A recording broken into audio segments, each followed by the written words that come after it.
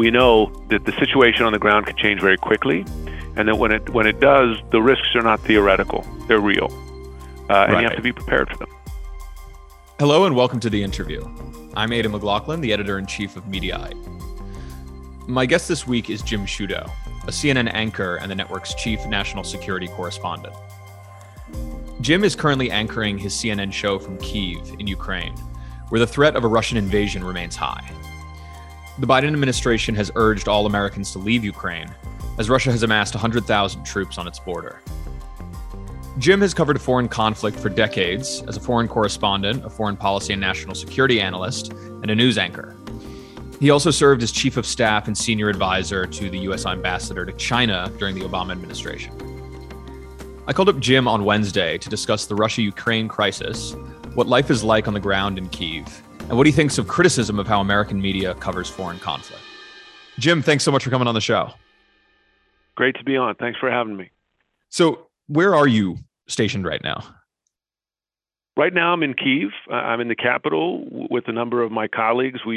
CNN has folks around the country as well, in the east, the west, the north, the south, because it's just one of these situations where you don't know if it happens, where it's going to happen first, or if it happens, further Russian military action in a number of places at once. So we basically got all the bases covered.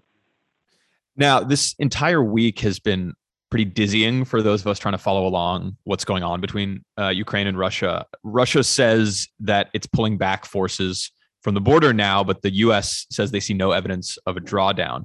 Could you help us understand what's going on right now?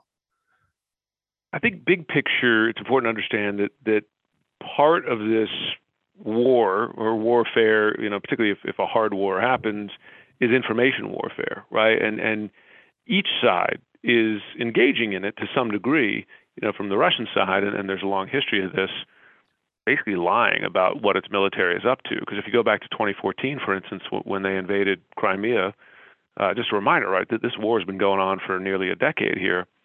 But when they invaded Crimea, they famously sent in Russian forces without any flags or insignia, denied that they were Russian forces. These were the guys known as the Little Green Men, for weeks.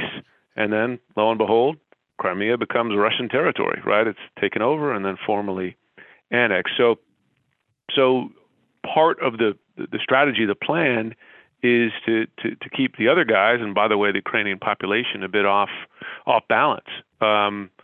To build up the forces, not say that you are, to pull some back or say that you are pulling some back, which the U.S. says they haven't seen any credible information, and then maybe the next day you do the opposite, right? So it's not accidental, right? That kind of misdirection is part of the plan. And by the way, the U.S. has been taking part to some degree in that.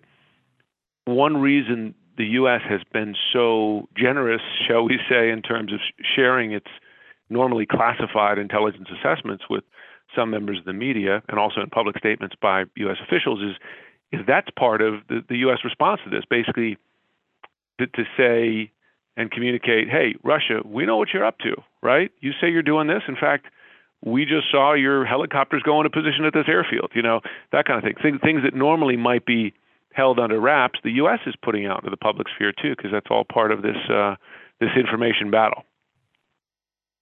I was pretty surprised that now that you mention it by National Security Advisor Jake Sullivan's press conference, the amount of transparency and information that he was giving about what was happening. I thought that was that felt unusual to watch. Now, does that create a reporting problem? The fact that a lot of the information you're getting, it's incredibly hard to tell whether or not it's true, whether or not what Russia is saying, what the United States is saying is what actually is going to happen. Yeah, I mean, it's with any reporting, of course, you have to enter as a skeptic, right? Know your source, have confidence or not have confidence in your source, oftentimes based on relationships and whether they've given you reliable information in the past. But you always enter with a little bit of skepticism and awareness of what acts or axes they have to grind, what's their track record. And that applies both to a Russia, in this case, and to the U.S. Then, in the midst of that, based on experience, that there are certain things Russia will do or try to do that the U.S. would not, right? I mean, to straight up, for instance, lie about its forces being on the ground in Crimea. Russia does things to a degree that even with its checkered history, U.S. military and intelligence agencies, they do not do. So you have to kind of, you apply different filters to each source to some degree while maintaining a general and healthy level of skepticism, and then doing your best to match up what you hear from even, say, U.S. officials against what you see on the ground, certainly, and what you know about their history and their broader intentions. So it is, because this is an information warfare space, you have to be conscious that everybody's taking part in that to some degree with varying degrees of accuracy and credibility. You just have to be smart, right? And kind of take your time and look at the big picture. Like today, for instance, and yesterday, you had multiple statements from Russian officials saying, oh, we're pulling back from the border. So we've been looking. First of all, we do a couple things. We ask U.S. military officials and others, are they seeing this? And they've told us privately, and you've seen public statements, no, we're not seeing anything to support that. But we don't just leave it at that. We've been looking, first of all, reporters around the country, and we've also been looking at videos and posts from around the country of these places where Russia's saying the forces are going, to say, well, do we see those there? Are we actually seeing those trucks and tanks moving? Are those trains that Russia showed official handout video of tanks going onto boxcars, right? Are those trains actually moving after that happens, or was that a Hollywood moment, right? You have to just throw all you can at it, and then acknowledge. We just did a story today, in fact, based on that. I did a story that's going to be on the air in a little bit, based on those videos. Then acknowledge that we're not going to know for sure for several days whether it's true, right? Here's what we know now. I think with each of these, just as a reporter, it's one of those times where you have to be as forward-leaning with what you know for sure and what you don't. Right. And now you're in Kyiv right now. What are things like on the ground there? Is there like this general feeling that war is right around the corner, or is life going on sort of as usual? Man, I'll tell you, it's such a disconnect, right, from what you hear from U.S. and NATO officials, and by the way, Ukrainian officials as well, because while they may not be as forward-leaning as their U.S. counterparts, they do talk about, a genuine threat from the Russian military. But I've been walking around Kyiv as much as I can. Restaurants are open, streets are busy, stores are busy. I went out Sunday night, and it was a beautiful Sunday, late winter evening. People were out strolling with their families. No palpable nervousness. And when you ask Ukrainians, which I have, and I said, hey, what's going on at the border? Does that not make you nervous? And partly it's a little sense of resignation because they've been living through a war for 8 years. For years, yeah. Partly it's just a little natural skepticism too, to say, listen, man, Putin's always messing with us, right? We got to get on with our lives. It's interesting. I was saying to someone, it reminds me. I've spent a lot of time in the Middle East. It reminds me of a place like Beirut, for instance. Beirut is a place that has been through wars, right? Yeah, wars and other kinds of attacks for many years. And you go there, and even in the midst of some of those really dicey periods, you could go out and have a lovely dinner, surrounded by people, and the beaches are crowded and so on. And so some of that is just a kind of natural toughness, and you built on experience, frankly, too much experience, right, of war in recent years. Right. Now, I'm fascinated with what the process is like to send a news crew over to Ukraine to cover something like this. What has that process been like? You arrived there a couple of days ago. Yeah, the concern when I arrived a few days ago was that the airport would close, right? And by the way, KLM, for instance, over the weekend stopped flying in to Kyiv, I believe another airline as well. And then the question was, do other international airlines cancel because of concern that a war was about to begin and that there might be threats, if not to the airport itself, to the airspace, right? Because remember MH17, right? You had a commercial airliner flying over Ukraine in the midst, not of a hot war, right, but something of a kind of slow burn war that this has been. And Russian missiles shot the thing down, killed nearly 300 people, thinking that it was a military aircraft. So understandable nervousness, right, about what all these guns and missiles and bombs and soldiers mean for safety. So one of the concerns was, okay, are the airports going to stay open? They did as it happened, and the flight still went in. But looking for backup routes in, we were looking at driving in from Warsaw, for instance. Now, it may turn out that there is no invasion, or there's a smaller invasion, say, to the east of a smaller part of the country. But in each scenario, you want to be prepared for the worst, right? And I've spent a lot of time going to war zones for years, as have a lot of my colleagues. So we know that the situation on the ground can change very quickly, and that when it does, the risks are not theoretical; they're real, and you have to be prepared for them. Yeah, I feel like it often feels like the U.S. and the international community is a little bit powerless to stop Putin in doing what he wants to do, because he obviously doesn't play by the rules of the rest of the international community. What are the America's options right now, at least diplomatically, to try and avoid a Russian invasion? Well, it's interesting. Vladimir Putin is a KG guy. He's a former KGB guy, and he has often played the West to his advantage. But I think we also need to be aware that he's not perfect, and he makes mistakes, and he sometimes overplays his hand.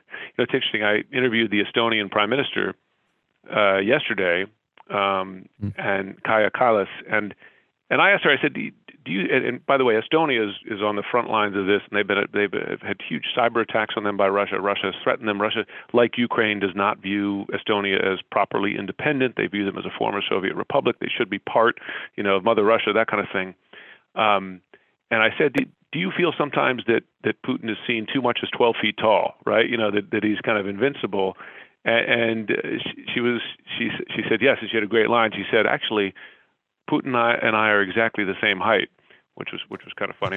Kind of taking a little jab there. But I do think there's a tendency to imagine that he always has it right. Now, there is a school of thought that what and by the way, this could change tomorrow or next week or in 2 months, but that the pushback that Russia has found from this buildup was at least more unified than some expected, and that perhaps there's some recalculation here. It could be as simple as a delay. Wait a few days, a few weeks, see if the West is as united as it is today in a couple weeks' time. It could also be that there was more pressure and pushback than expected. So the possibility of a recalculation, right?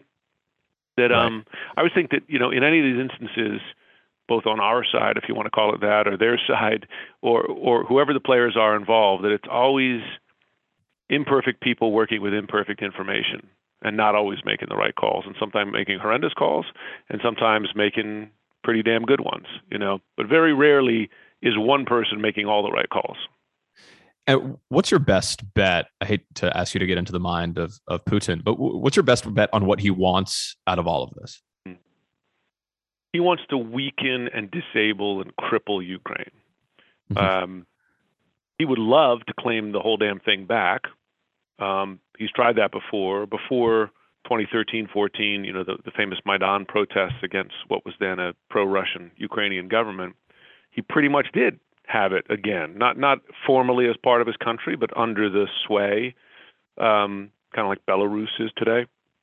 Then he lost that, and he viewed that as a loss and claimed some back. Invaded, annexed Crimea, and destabilized big parts of the east. He probably wants more of the country, right? And probably dreams about pulling it back, the whole thing back to his sway, or at least arresting what has become this kind of drift of Ukraine towards the West in terms of it wanting to have association agreements, at least with NATO and other European organizations. It wants to have a functioning democracy, right? That kind of thing.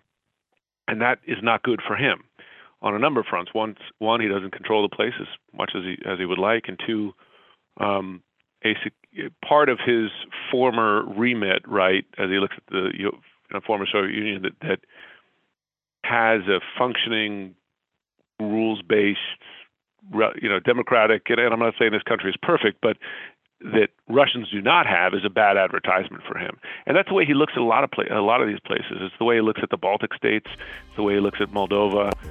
All these places that used to be under his sway. He's trying to get them back, and whether that means getting them all back or a piece of them or at least destabilizing them, that's what he wants. We'll be back with more from Jim Sciutto right after this. 911, what is your emergency? Frantic calls to 911. crime scenes, and lives violently ended. Police officers arrived to find that she had been stabbed well over 20 times. Secrets and lies, and the search for suspects. Your wife, she's being arrested and charged with murder. Trials and verdicts. The defendant is guilty of first-degree murder. I'm Brian Ross. Join me for Killer Cases, a new podcast from Vault Studios and the Law and Crime Network. Now, I'm always curious, and I think you have a very keen perspective of this because you served in the Obama administration. You covered the Trump and the Biden presidencies. Do you think that there's a difference between how Putin behaves when an American president changes, or do you see his actions as more baked in? It's a great question because when you look back at the last few presidents, right, the last four, so let's just go back, Bush, Obama, Trump, and now Biden, the ones that were president during Putin's time, that Putin has taken something away during all those administrations, right? You know, he sliced off a piece of Georgia during the Bush administration. Mm-hmm. He sliced off a piece of Ukraine during the Obama administration. During the Trump administration, carried out some pretty devastating cyber attacks on the U.S., solar winds, for instance, and disrupted, at a minimum, further in eastern Ukraine, and now an attempt to drive further into Ukraine during the Biden administration. And it's interesting, part of this is that multiple administrations misread Russia. Each president comes in and says, you know what, I could do this better. You know, I can build a relationship with Putin. He and I see eye to eye. You remember, like George W. Bush, right? I saw into his soul. Yep. Obama, they had the reset button. Hillary Clinton and Lavrov. Trump, of course, constantly advertised his supposedly warm relationship with Putin. We could do business. And Biden, you know, said America is back, right? Famously, and you know, during his European tour and when he met Putin in Geneva. But each of them then runs into Putin hasn't changed that much, right? He's still willing to break the rules. He's willing to poison a democratic leader. He's willing to invade countries or threaten to invade, that kind of thing.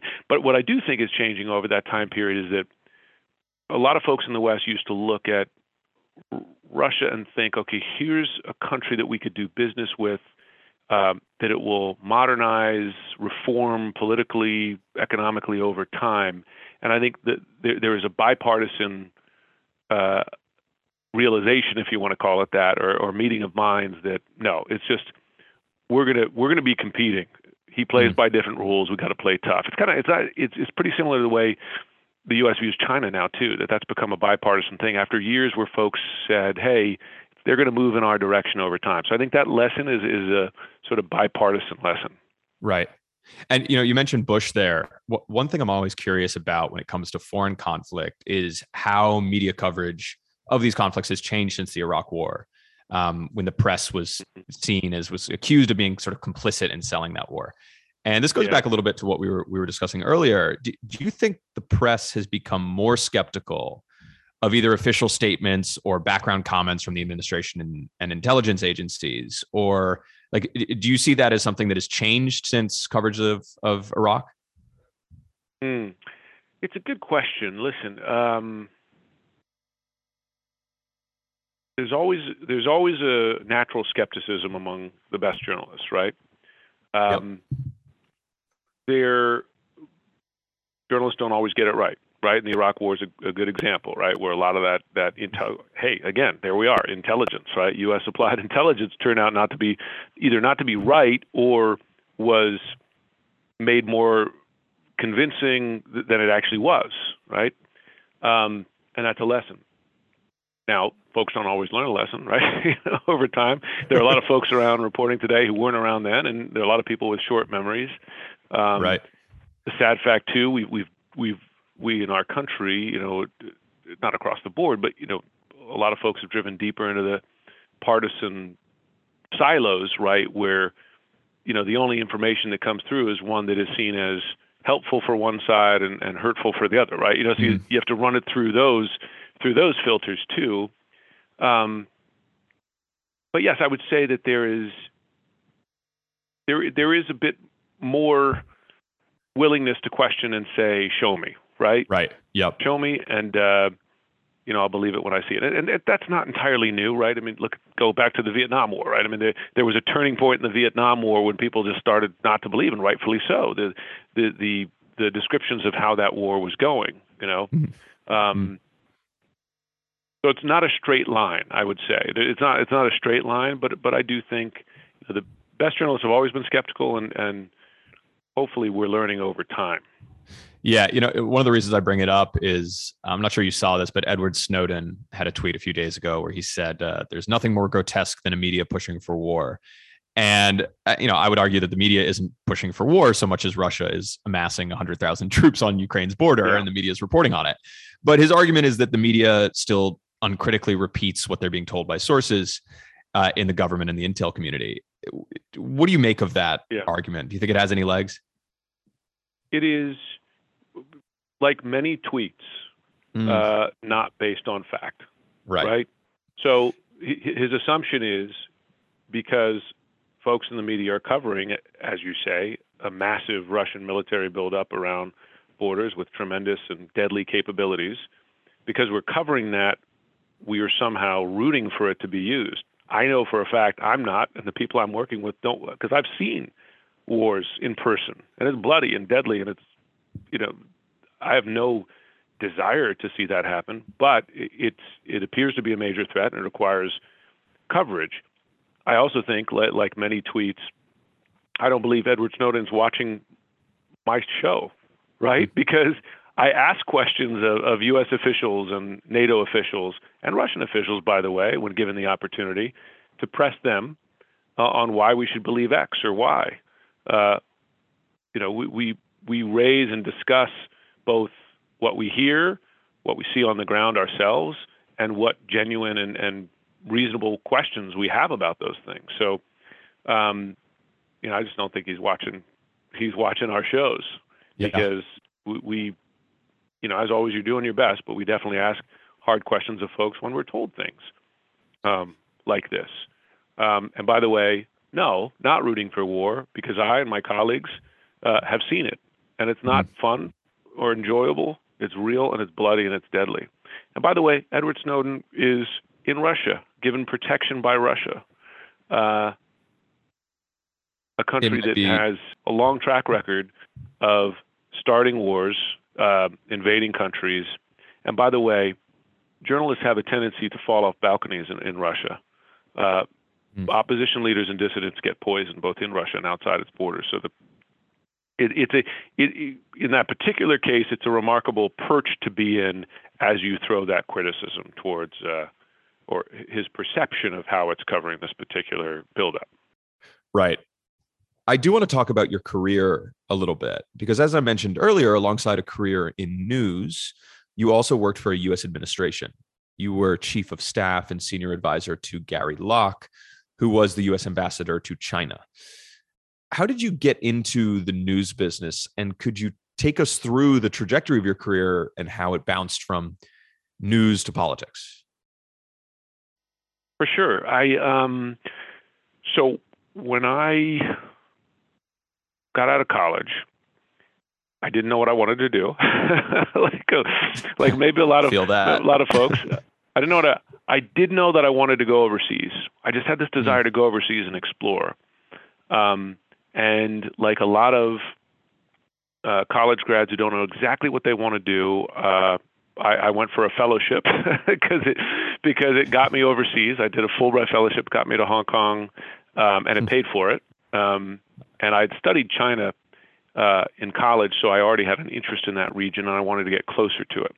And when I finished that, I wanted to stay and explore the region and travel, and what better way to do it, I always thought, than be paid to do it as a journalist, right? I've always thought of journalism to some degree for me selfishly as a paid traveling education around the world.